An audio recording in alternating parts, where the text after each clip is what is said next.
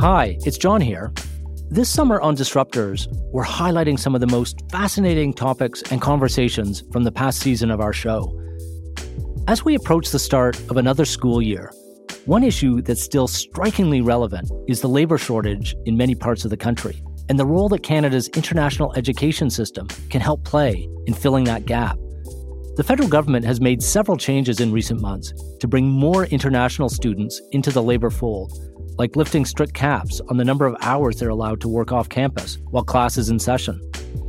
In addition to that, the government is now going to let students with expired or expiring post-grad work permits to get an additional 18-month open work permit. But global competition for high-caliber students is still intensifying. That's why it's worth revisiting a conversation I had last September with the co-founder of an Ontario company that connects international students with post-secondary programs across North America. And a side note, our guest came to Canada as a student himself. Take a listen. If you had to do a word cloud for 2022, I suspect talent and labor would somehow pop large. Everyone knows there are labor shortages out there, and every organization across Canada seems to be hunting for talent. And there are few avenues as promising for that as Canada's international education system. I recently had the chance to sit down with Martin Basiri to talk about these things and more as part of the Business Higher Education Roundtable. That's a group of business and post-secondary education leaders who are trying to build greater connections between employers and educators right across the country. Martin is co-founder and CEO of Kitchener, Ontario's Applyboard. If you haven't heard of Applyboard, it's a great Canadian success story. It has an AI-enabled software platform that lets students from around the world quickly identify and apply for university or college programs across North America, the UK, and Australia. In 7 years, Martin, who moved to Canada as a student from Iran, has grown Applyboard to more than 1,500 employees and attracted more than $600 million in venture capital.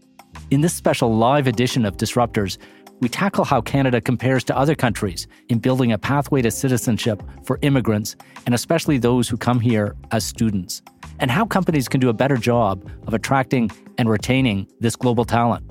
Martin is part of that story, so please have a listen. Martin, it's great to be with you as always. You helped us at RBC produce a report that was published a few weeks ago called Course Correction that looked at the state of international students in Canada, not only from the perspective of the education system, but from the economy. I don't think it's widely known that about 20% of permanent residents now come through our school system, and that's about double what it was a decade ago. This means 170,000 new Canadians a year are coming out of our post-secondary system. That's extraordinary. It indexes even higher for STEM courses. So when we hear there's demand for all sorts of STEM skills, it immediately points to the need for international students. You're part of that story. Maybe you can just quickly kick us off with a sense of how you came to Canada as an international student. Yeah, thank you very much for having me here. Everyone, this is my pleasure. I came to this beautiful country about 12 years ago. I grew up in I don't call it poor, but lower middle class family in Iran, where my parents were educators, and I wanted to just code and build software and hardware. And it wasn't that much opportunity there. And I was building as much. And University of Waterloo, like Vivek is here today, it gave me my life. It gave me a scholarship to come to Canada. And I only paid for my ticket. And, I sold my car. And I had $6,000 in my pocket. I came to this beautiful country. And my aunt came to pick me up. And when we came out of Pearson and we were going north to Richmond Hill, I fell in love with Canada. I loved everything. And I have two younger brothers that I helped raising them. I was I have to bring them here too. So right away, I started looking for ways how I bring them. Now the problem is I don't have money. They don't have a scholarship. They didn't, I had a lot of inventions and stuff in my high school and my bachelor, but they were in high school. And so I found this way of bringing them to Canada.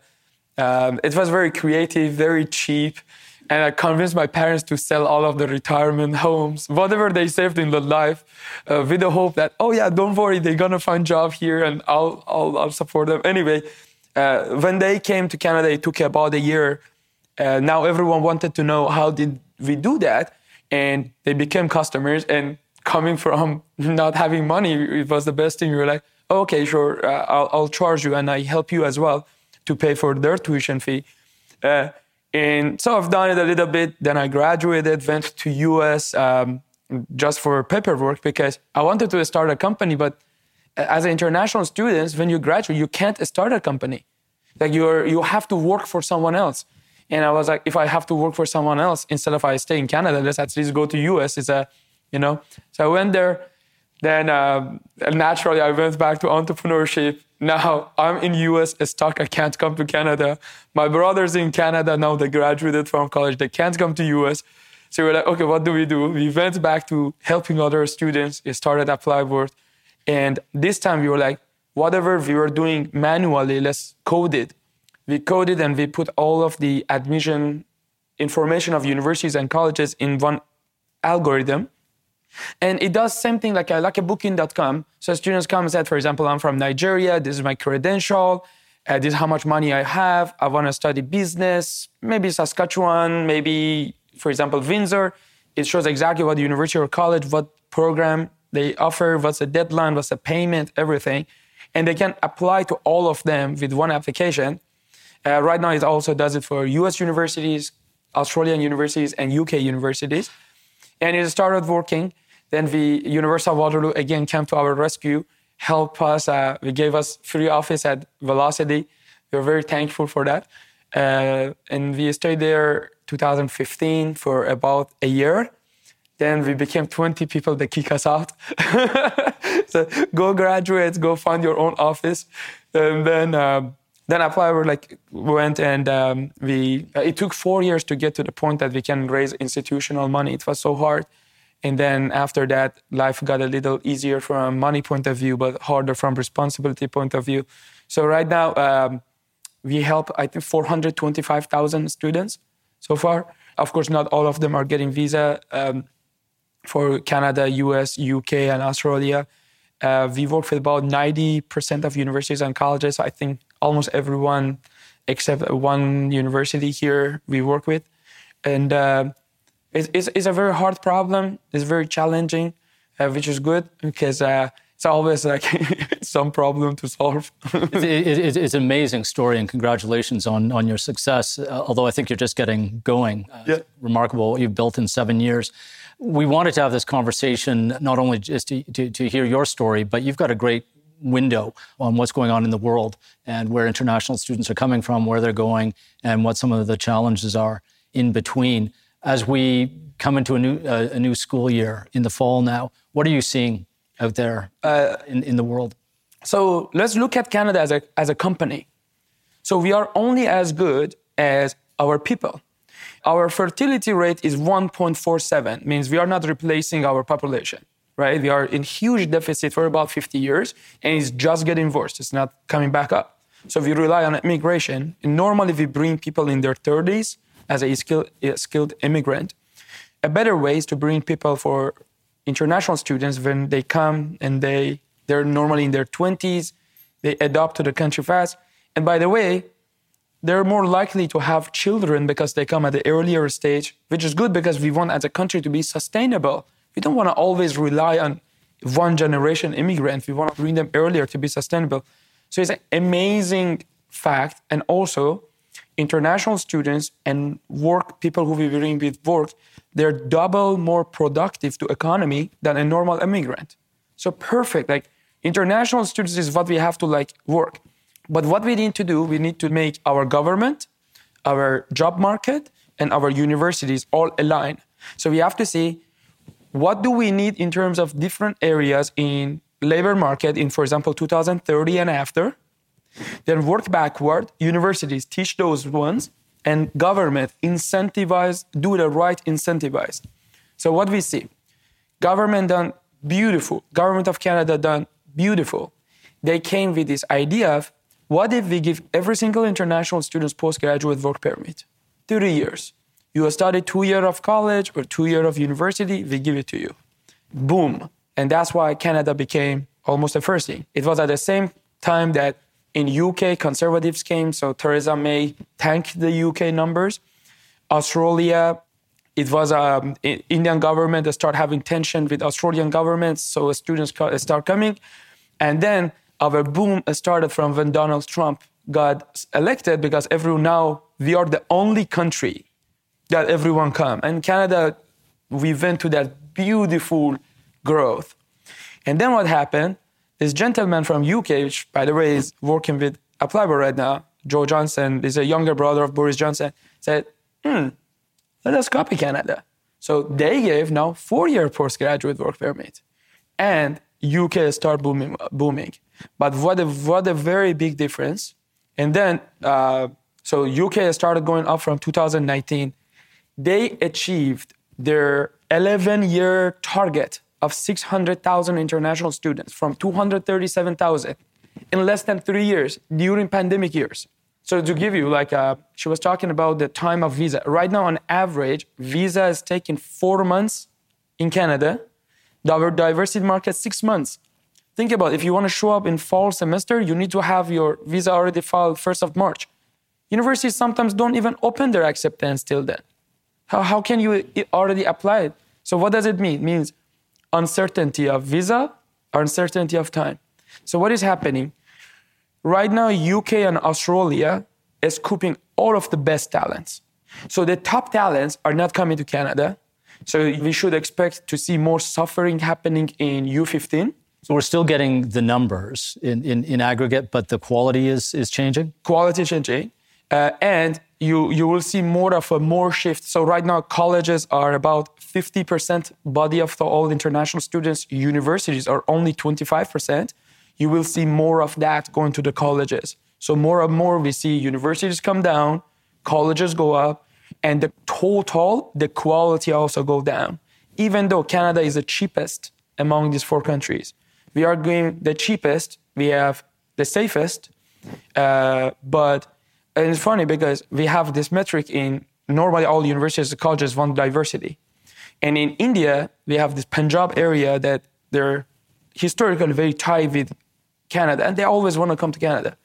And it's unbelievable. Even from Punjab area, the top of the funnel is weakening. Even Punjab students who have cousins, friends, family, everyone here in Canada, they don't want to come here anymore. Why not? Because first, 4-month wait for visa, which means you already have loan or your money is stuck for months and months. Second, even the minister himself or the most expert IRCC members sit down here and you give them the best students, they can't say if these students get visa or not. Completely subjective. There is no rule. We sent 2 exact same students, sisters, one go grade 11, one grade 12, going to the exactly same high school, same mom, same dad, same high school from Iran. One of them in 4 days got visa, one of them in 7 months got rejection. From Iran to Canada. Yeah. So what does it mean? It means one of them went to one officer, the other one went to another officer. So when it's unpredictable, when the visa rate right now is 48%, if you are a top talent, visa rate of UK is 99%. Visa rate of Canada is 48%.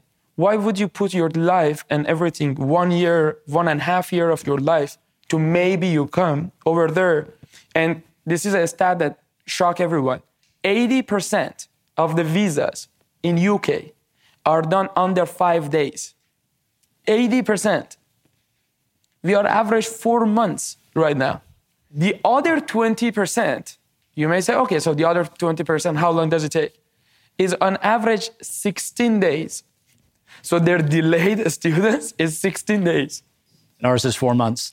So Australia now came, they waived the visa fee, they're fast. Even Western Australia government is incentivized recruiters in other countries. They pay them commission to send them students.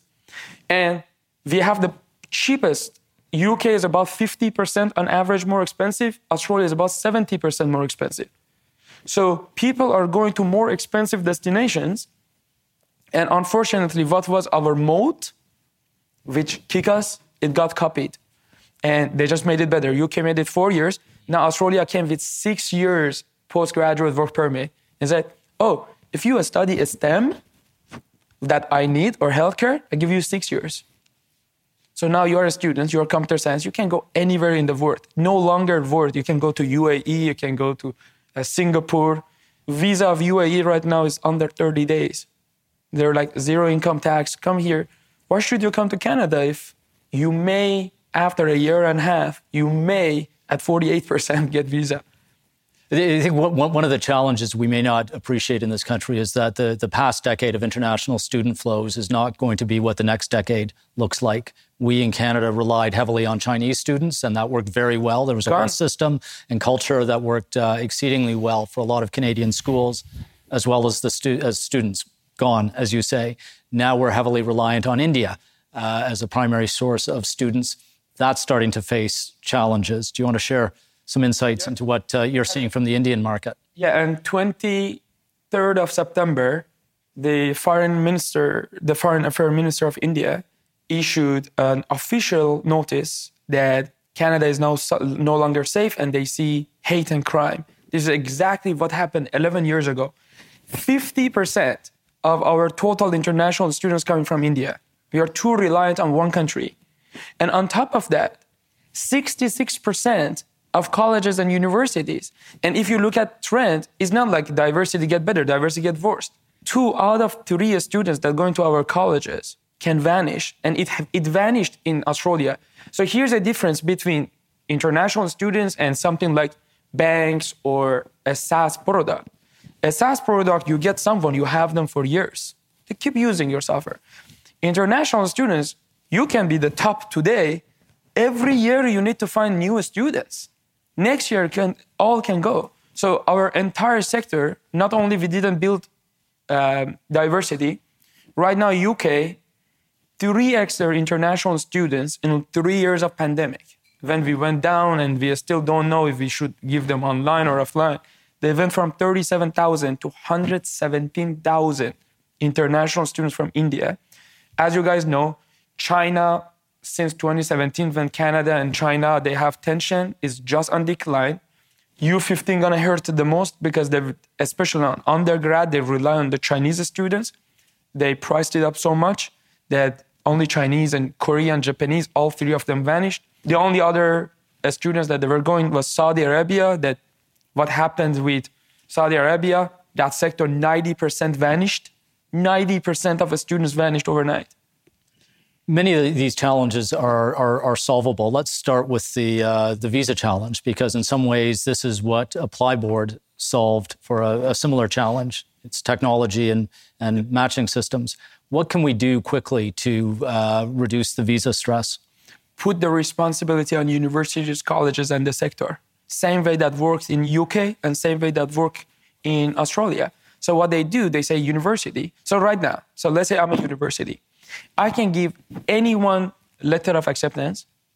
I don't bear any responsibility if they get my acceptance, they come and they don't show up. In fact, majority of universities don't even report to government if their students showed up or not. I don't bear any responsibility whether students have money or not, nothing. Because the government don't ask them. Of course, no one takes responsibility for something that they are not asked for. But let's look at UK and Australia. Universities are responsible to check so many things like financial, interview with the students, integrity of the students, everything. And government become like a randomly check students and they say, university, be careful. You should not have more than 10% rejection. You need to tell me every single semester if the students attending your school or not. Can you believe we have 330,000 students we bring to the country? No university know how many students got their visa, how many students got visa with their acceptance, nor the government know how many of these students are actually studying. So the solution is what Minister Champagne said when we met, said, don't come to government with your problem, come to government with solution. Is us, you, and universities go to government and said, this is the solution, please use it and let us take some of that burden from you. Because government right now, they're saying the reason that we have delay is there's so much of checks they have to do, they're fraud, and we don't have enough labor in place to do that. So that's phase one, just to solve today's problem. So let the schools take responsibility for the students. Not only schools, banks, and private companies, and all the middlemen. Whoever is doing it, test companies, the test of language, like TOEFL, PTE, and IELTS, those companies that they administer this test, they have to take responsibility. Everyone, make them responsible. And it's very simple. Like, for example, and by the way, we have all the technology for it. In Canada, it's funny, like Applyboard, we are a Canadian company. And we are like a product of this. We have the technology. Universities have the manpower. Universities already checking the transcript of the students. Why someone else should exactly do the same job? You know? Sounds simple. Why isn't it happening? Maybe one is like, first, that shift of mindset of come to government with solution, not with the problem. I think we as a sector, we were always like raising the problems. We never got together and said, hey, let's 10 of us solve something and go. And it worked before. Like we have Denise here, CICAN, they provided pilots that now is permanent, right? So we know it's possible. I think one of them is on us, that we have to get united together and go. The other thing is on government. I think our government is a little, have to be more accessible to the sector, to listen to them and provide things. Like during the pandemic, we see how much their delayed cost. Our data shows that on average, around 30% of students who were supposed to start fall semester, they didn't get their visa. And I'm pretty sure all of you guys have that problem. 30%. And the funny is, majority of universities and colleges try to say, mandated, I only gonna do in class, not gonna do online. And bang, September 1st, 30% of the students don't show up. What should we do? Okay, online again. And they have problems with academic, teachers, and everything else. We've got just a couple of minutes left. If we can resolve these challenges and pain points, what are the bigger issues that Canada needs to think about in the decade ahead in terms of maintaining our leading position when it comes to international students? Yes. We need to align what businesses, at the end of the story, as a Canada, we want top talent. And as universities, we want our alumni to find very successful jobs. Right now, great that we bring a lot of STEM students, but that's not enough. Like we bring 52% of our students are studying business, where only 20% of the jobs are business. That's not right. We need to create way more software developers and way less project management. I can't call head of nursing of Ontario, but you guys can. We need to push them so you can have more nursing students.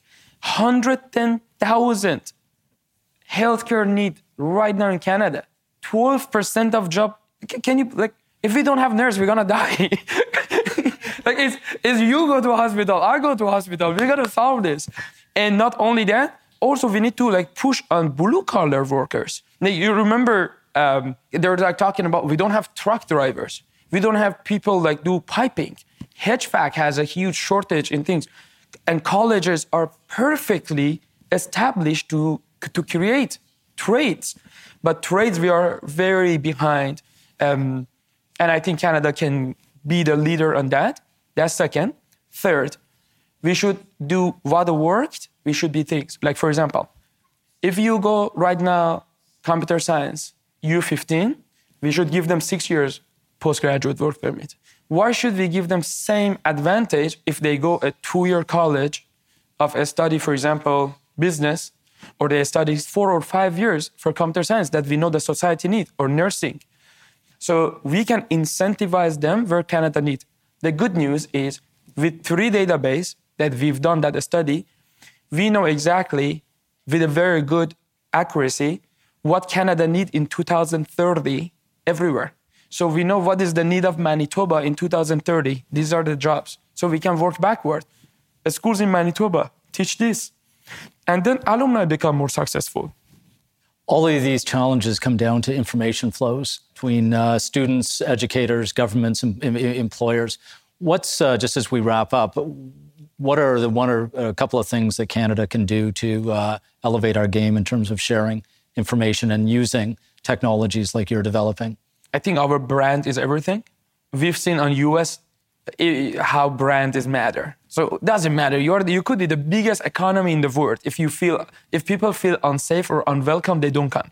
And we took advantage of during these years. All these talented people came to Canada. It was because US was unsafe or unwelcomed.